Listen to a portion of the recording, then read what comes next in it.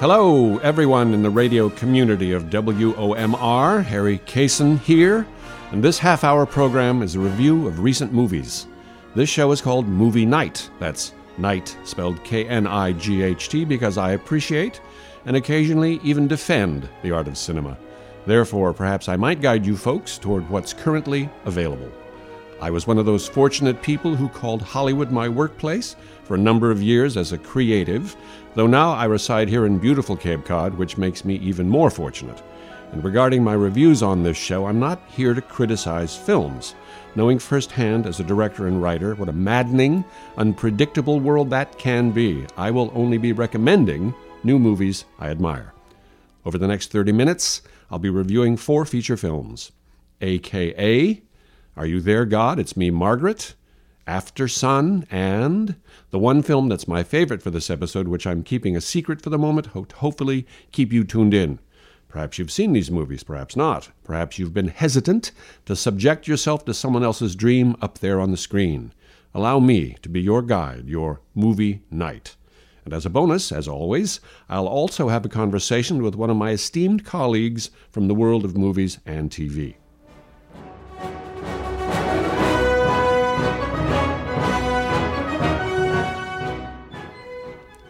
I was privileged to have directed a feature film a few years back, A Midsummer's Hawaiian Dream, and we shot it in Hawaii, hence the title. My interview, a bit later in the program, will be with my trusted workmate from that movie, the woman who was the assistant director to me, assistant directors being a very important position. She is Wainani Tomich, and she lives in Hawaii, where she was raised. She's part Native Hawaiian, a Pacific Islander, that is, and she's worked for decades on some of the most prestigious films and TV shows that were shot on the island.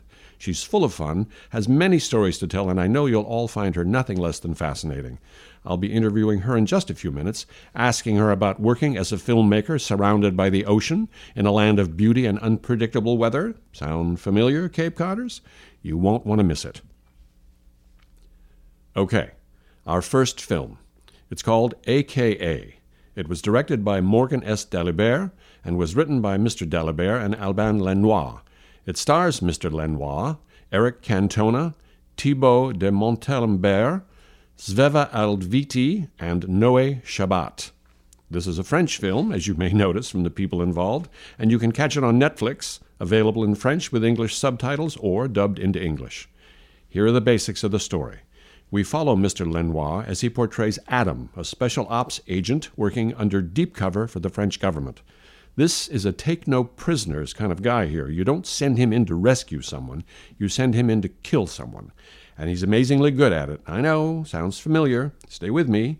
There are seemingly endless movies out there with this kind of setup, but what made this different for me, to distinguish it from a Bruce Willis vehicle or Arnold Schwarzenegger or Tom Cruise and the like, was the sheer, serious, no-nonsense aspect of the proceedings. I was reminded, in a way, of The French Connection, no pun intended. Back when that was in theaters, there were a lot of cop-on-the-edge movies, but The French Connection was heralded for feeling very gritty and real compared to the Hollywoodized versions of cop movies piled like ketchup-stained corpses all around town. It felt closer to what it might actually be like to try and tackle life-threatening international crime on dark and uncaring streets. Same thing here. The character of Adam, the special ops agent, has no sly asides or winking attitudes as he's fighting for his life against the very bad guys. He's doing a job. No tricks, no exploding fountain pens, no operatic monologues. Mr. Lenoir started his career as a stuntman, and it shows in his very convincing action moves and weapons handling. At a certain point, the character of Adam bonds with the 9-year-old son of his mobster boss, and that's when everything takes a major left turn. He's now not just another deep-cover black ops guy. He's protecting an innocent. Yes, we've seen that before too, but this is all in muted colors and unburdened with needless emotional flourishes, though we do care more and more about these people as the movie progresses. In that vein, I knew a man who was a fighter pilot in World War II. He flew P-38s, and I asked him what he thought about those war movies where a buddy gets shot down and those around get weepy and try valiantly not to go to pieces. He shrugged that attitude off. Hollywood, he said. In war, sure, you're going to lose people, but you knew that going in. You get back in your plane, you go up, and you get the job done. Crying about it is for the civilians. Well, That's how real AKA feels. I found it bracing and engaging and just real enough. If you're in the mood for that kind of thing, it gets the job done.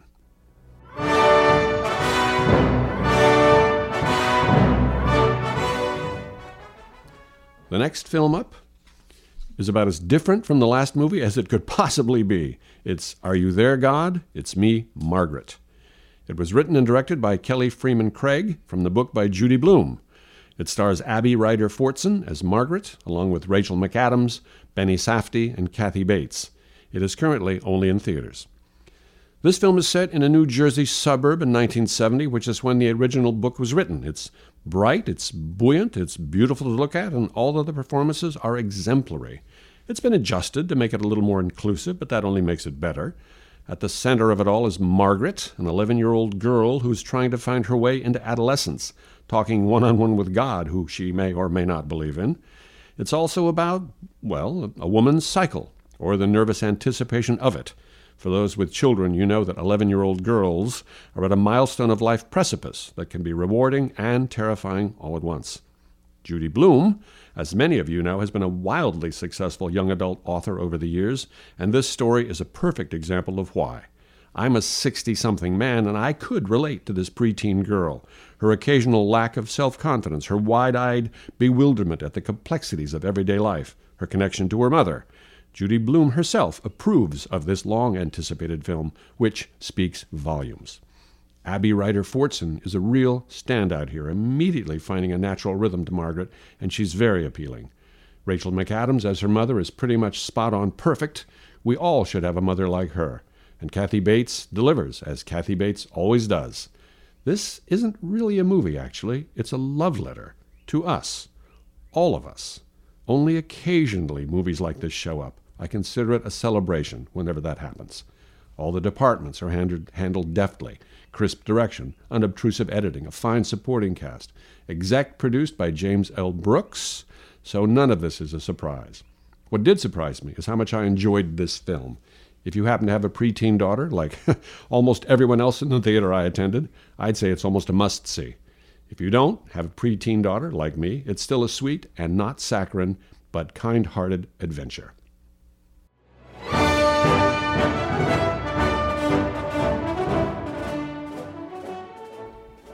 This is Harry Kaysen.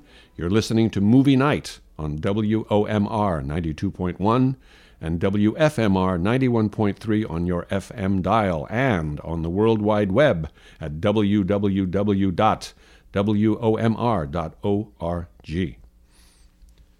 The next film is After Sun. It was written and directed by Charlotte Wells. This is her first feature film. It stars Paul Mescal, who was nominated for an Oscar for his performance. It also stars a newcomer to acting, 12-year-old Frankie Corio, both of them being Scots. You can catch this movie on Prime Video. This is a sly movie. Basically, it follows a young girl and her father as they vacation together in Turkey. And on the surface, that's all it seems to be about. Frankie Corio is incredibly natural as Sophie, the young girl. She was chosen from over 800 other young actors. The obvious chemistry between her and Paul Mescal, who plays her father, is as believable as anything I've seen this year. The slyness comes in at various and unexpected times. A series of what we perceive as flashbacks or flash-forwards, hard to determine which at first, as we see the dad in the dance club atmosphere, and then we see an adult woman who we do not know at first. Meanwhile, Sophie hangs out with other kids. She hangs out with her dad. Something subtle and sad seems to be wrong with Dad. Sophie can't tell what. And what seems to be very cut and dried, at the very end, we see it's not that at all. And it causes us to reevaluate pretty much everything we've witnessed. I found it haunting without being manipulative and touching without being maudlin. A quiet rumination on memory and loss. It's beautiful, initially confounding, but ultimately transcendent. Charlotte Wells, the writer-director, is someone to watch.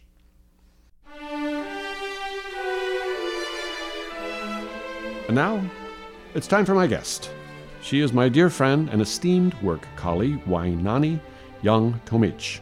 She's an assistant director living and working in Hawaii. For those unaware of how movie sets operate, the assistant director is one of the most important people on the set. The AD, as they're called, is the adult in the room. They know what's supposed to happen in the scene we're shooting. They know what's supposed to happen in the next scene we're shooting, and the one after that. And they keep everyone, including the director, on their toes. What's more, a good AD like Wainani will do it with humor, grace, and love. The production company we all worked for held our production back just to wait for Wainani's availability, and boy, was it worth it. She's worked with many, many big names on major projects like Apollo 13, Deep Impact, Forgetting Sarah Marshall, the TV series Lost, Jurassic World, Jumanji: Welcome to the Jungle, Godzilla vs. Kong. I'm thrilled to be able to give her this well-deserved spotlight. Oh, a slight word of warning. She and I use the word dear and darling a lot. It may be Hawaii, but it's still Hollywood. By the way, I had to bleep the title of her current movie work, NDA stuff. So here she is, direct from Oahu, Wainani Tomich. Hello, Harry. How are you? I'm great, sweetheart. How is it in Hawaii right now? It's raining. Oh, isn't that always the case? Well, yeah, it's always the case, but it's because of the rain that it's so beautiful here. Well, that's exactly right. Yeah, absolutely. What are you working on right now? And who do you play? I play all the characters. It's going to be great. I'm sure it will. For our listeners out there who are uninitiated, shall we say, can you explain to us what in the world an assistant director does? Well, so on this particular show, I am the water unit first assistant director. So I take the script and I break it down scene by scene. Mm-hmm. Well, a lot of my listeners don't even know what that means. When you read a script, all of the scenes are numbers. So anytime the location changes in a movie, that's a new scene. Mm-hmm. And so I take that and I break it down into scene by scene by scene. Right. And so basically I take a script and break it down into bite-sized pieces that you can film in a short amount of time. So when you do a stunt sequence, or what we're known as a water second unit, we take all of the water unit scenes and we determine which one are going to be the real actors and which ones are going to be stunt doubles. You know, due to various and which ones are going to be CGI, I would imagine also. Yes, exactly. And so in this one, we have 4 different water sequences, and I am the first AD for the unit that does all of the stunt work in the water. I see. So we have, some underwater work. We have some water work where their heads are floating above the surface and there's some dialogue. We have some surfing sequences. And so I work on the unit that does all of that. You must be out in the ocean at some point, but then are you also using a tank? There will be some work that's performed in the pool. In the pool, where is that? Where is the pool? Yeah, it's a pool at a school in Hawaii that has been used for so many different movies. They're very accommodating. I don't remember the name of the pool. That's fine. But in any case, it's an actual swimming pool, and you guys take it up to look like the ocean. Yes. Sometimes we put black material in the pool to make it look really dark in the back. Sometimes there's blue material in there, and they put other elements in there. We filmed in this pool for Triple Frontier. We filmed in this pool for Magnum PI, for 5-0, for Lost. Sure. Wow. So how long is this shoot? How many days are they shooting for this movie from beginning to end? I mean, your part of the world. The main unit started April 17th, and I think we go until July. Oh, okay. All right. How's it going so far? Great. There's always some curveballs going around, especially right now. It's an especially wet spring/summer. So there's been a little bit of a shuffle trying to get everything done when it's not supposed to be raining. Sure. You remind me again. That's why I love having you as an AD, because instead of saying things like shit, you say curveball. Well, there's always curveballs, and they're not. Yeah, and there's also shit, but some people look at it as a curveball. Yeah, no, there's almost always something else you can kind of punt to. Sure, of course. Talk to me about the favorite shoot that you can remember of the last, say, 5 years. 5 years? Well, 8 years ago, I think 7 years ago is when we did Midsummer. No. That Nice was try. that was quite frankly one of my favorite things. You were so lovely to work with. Oh, We shut had up. a wonderful cast. We had a No, great get away from me. company. It was a joyous movie to do. Everybody it was just fun, It was a lot of fun. I have to say, it was about the best 2 weeks of my life, and you were certainly a big part of that. Well, thank you. Besides that, thank you for being so polite. Besides that, what comes to mind over the last, say, 10 years? Gosh, I mean, I've been very, very lucky. I've been doing a lot of water work on the island. And so I do a lot of surf sequences, a lot of underwater sequences. I mean, I really have such a great relationship with the waterwork director, Brian Kelowna, and the waterwork cinematographer, Don King, not the fight promoter. Just for the civilians out there, what does an assistant director do? So the first task that you do is you read the script, and then you break it down scene by scene. You take every scene, every time a location changes, the number changes for in very simplistic terms. And you take that scene, and let's say it's maybe this long in the written page. She's showing me 2 inches. And you write down all the characters who are in it. You give it a 1-sentence line as to what's happening in that scene. You give it a location. You give it a page count. You say whether it's night or day. You basically give all the rudimentary elements of the scene. Yeah. And you say, okay, that's one. And this would be considered pre-production. Pre-production. Well, correct. let's talk about you're in the trenches now. You're Okay. busy. What's your job? You get up in the morning, and what's the first thing you think about, and what's the last thing you think about at night? So I get up in the morning and think, oh my God, it's early. Well, we all do that, dear. Well, an average day for me when I'm working, especially in Hawaii, where people want to be outside during the day, because why would you come to Hawaii and be nighttime?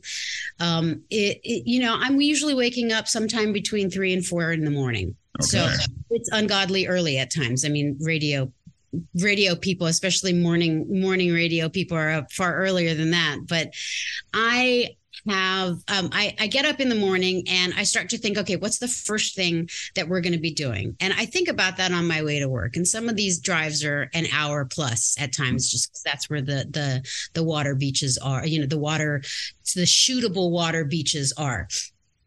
And then I get there and we gather everyone around and we do a safety meeting. Hey, this is what we're going to do during the day. These are the things that you have to be aware of. And, always finish it up by lots of sunscreen, lots of water, because even though you're shooting in the water, you can get very dehydrated. Sure. And then, we talk about the first scene and what we're going to do, what we hope Who's we? You and the crew, or you and the director? Me and the crew. Yeah. Okay. So I usually have a conversation ahead of time with the director, and then, we gather everybody around so that everyone has a chance to listen to what I hope to accomplish during the day. And then, really, I like to describe myself as the person with the top hat in the middle of a 3-ring circus, and directing the traffic within there. And That's really, great.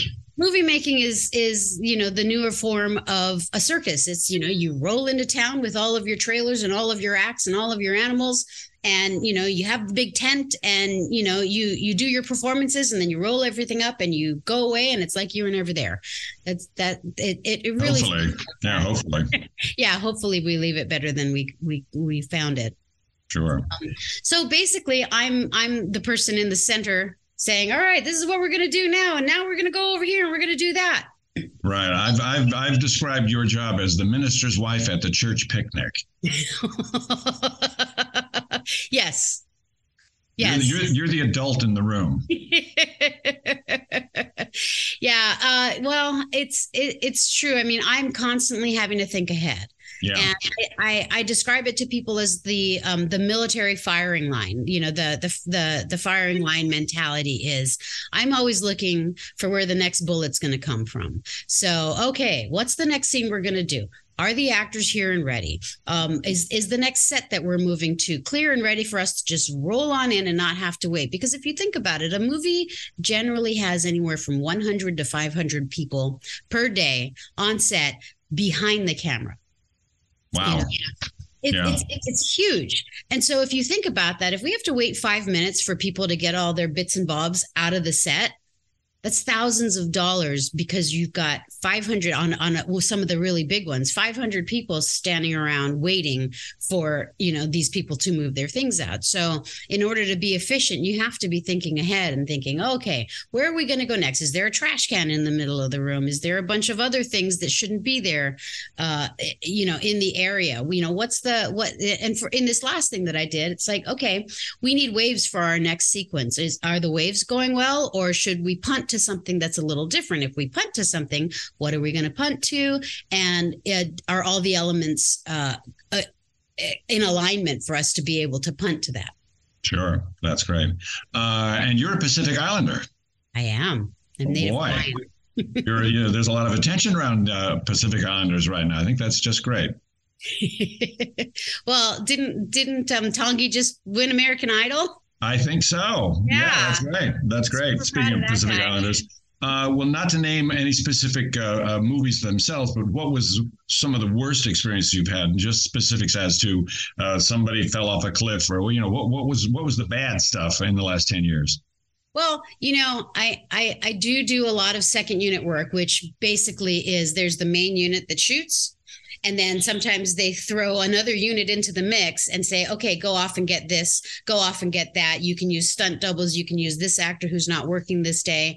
So it's not uncommon. In fact, it's very common to have a second unit shooting. And because I do a lot of stunt work in my units, there's a lot of people falling off cliffs.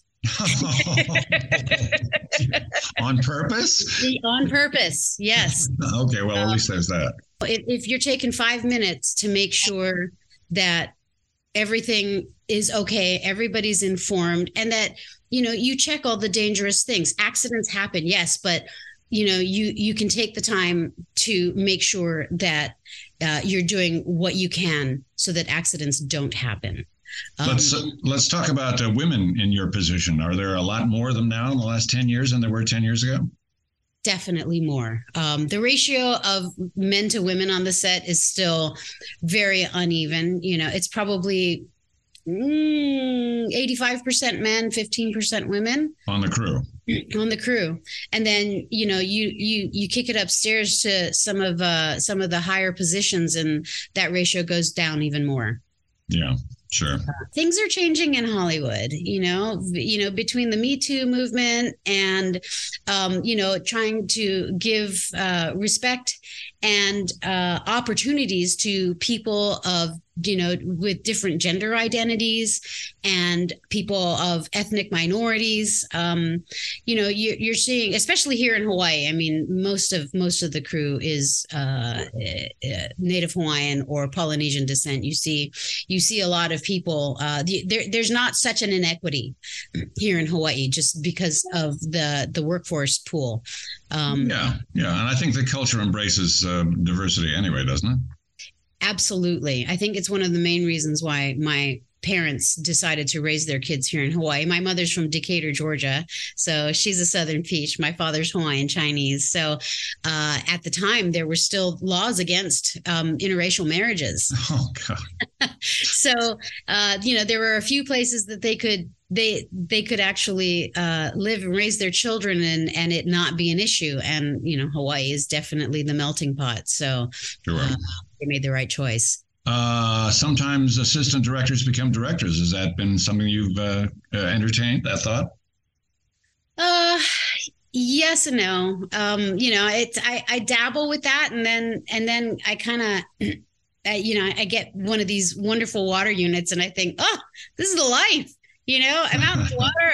I'm out with all my friends, and we're on jet skis, and we got a bunch of cameras, and we got the best in the world. And why would I give this up? Well, honey, this is about all I need from you. I'm gonna give a formal goodbye to the lovely Wainani, my darling. I used to refer to her as Wise One because she absolutely was. I bless my lucky stars that she was the assistant director on the first movie I ever directed, and it was just a pleasure and a thrill to be around her at every single moment. Oh, mwah. I love you too, Harry. Love you too, darling. Thank you so much for your time, and have a wonderful Hawaii day. And boy, I can tell you, everybody who hears this is going to want to be in your shoes, baby. I say it a lot. It's better to be lucky than smart.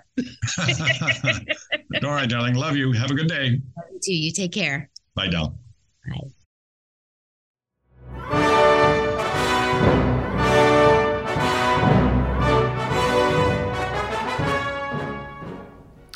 And we're back. Now I shall talk about my favorite movie of this episode, and that movie is All the Beauty and the Bloodshed.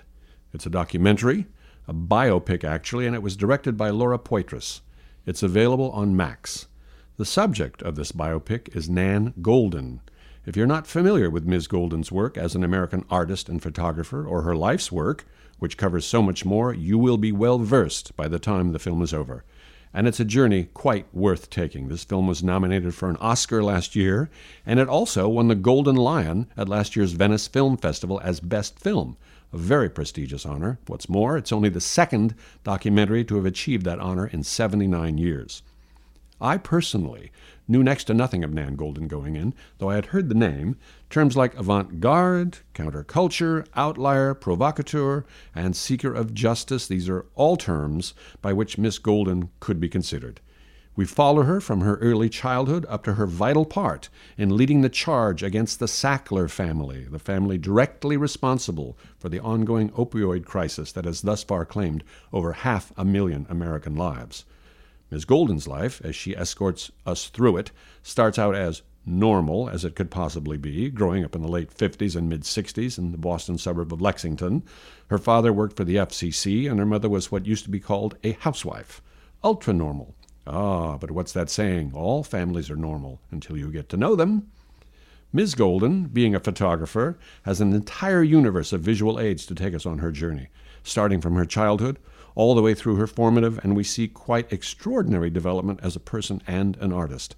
I won't give away too much of the plot, but suffice it to say, her parents, like far too many parents of those incredibly turbulent times, had less than a clue how to deal with a sensitive, even hypersensitive soul like Nan's. And we see that develop in fascinating, sometimes horrifying ways.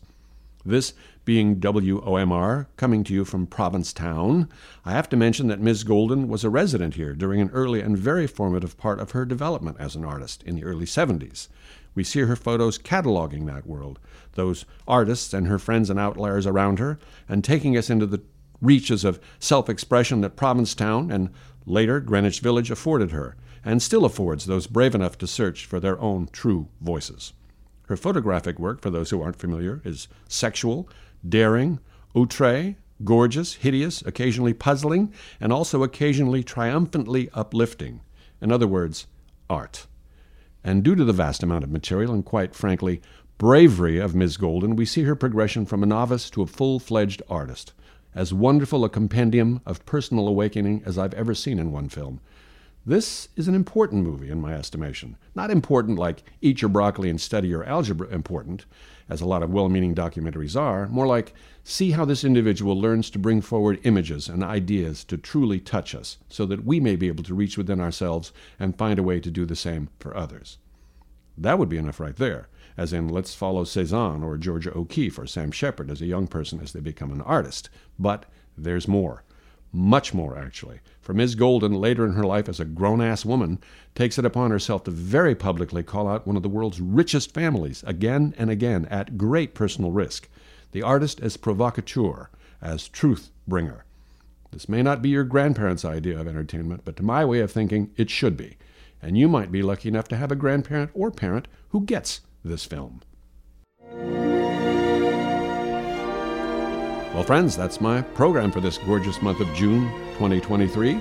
Please join me every first Monday of the month at 12:30 p.m. Eastern Standard Time here on 92.1 WOMR and 91.3 WFMR. My thanks again to the wonderful Wainani Tomich for joining me today. And as always, my sincere thanks to the talented Mr. Dunn. And thank you to Julia O'Brien for her contribution in making this program possible. And of course to my darling wife Lynn, who views these movies with me and sometimes says, "Harry, what in the world are we watching now?" My name is Harry Kaysen. I am the Movie Knight. Goodbye and good movies.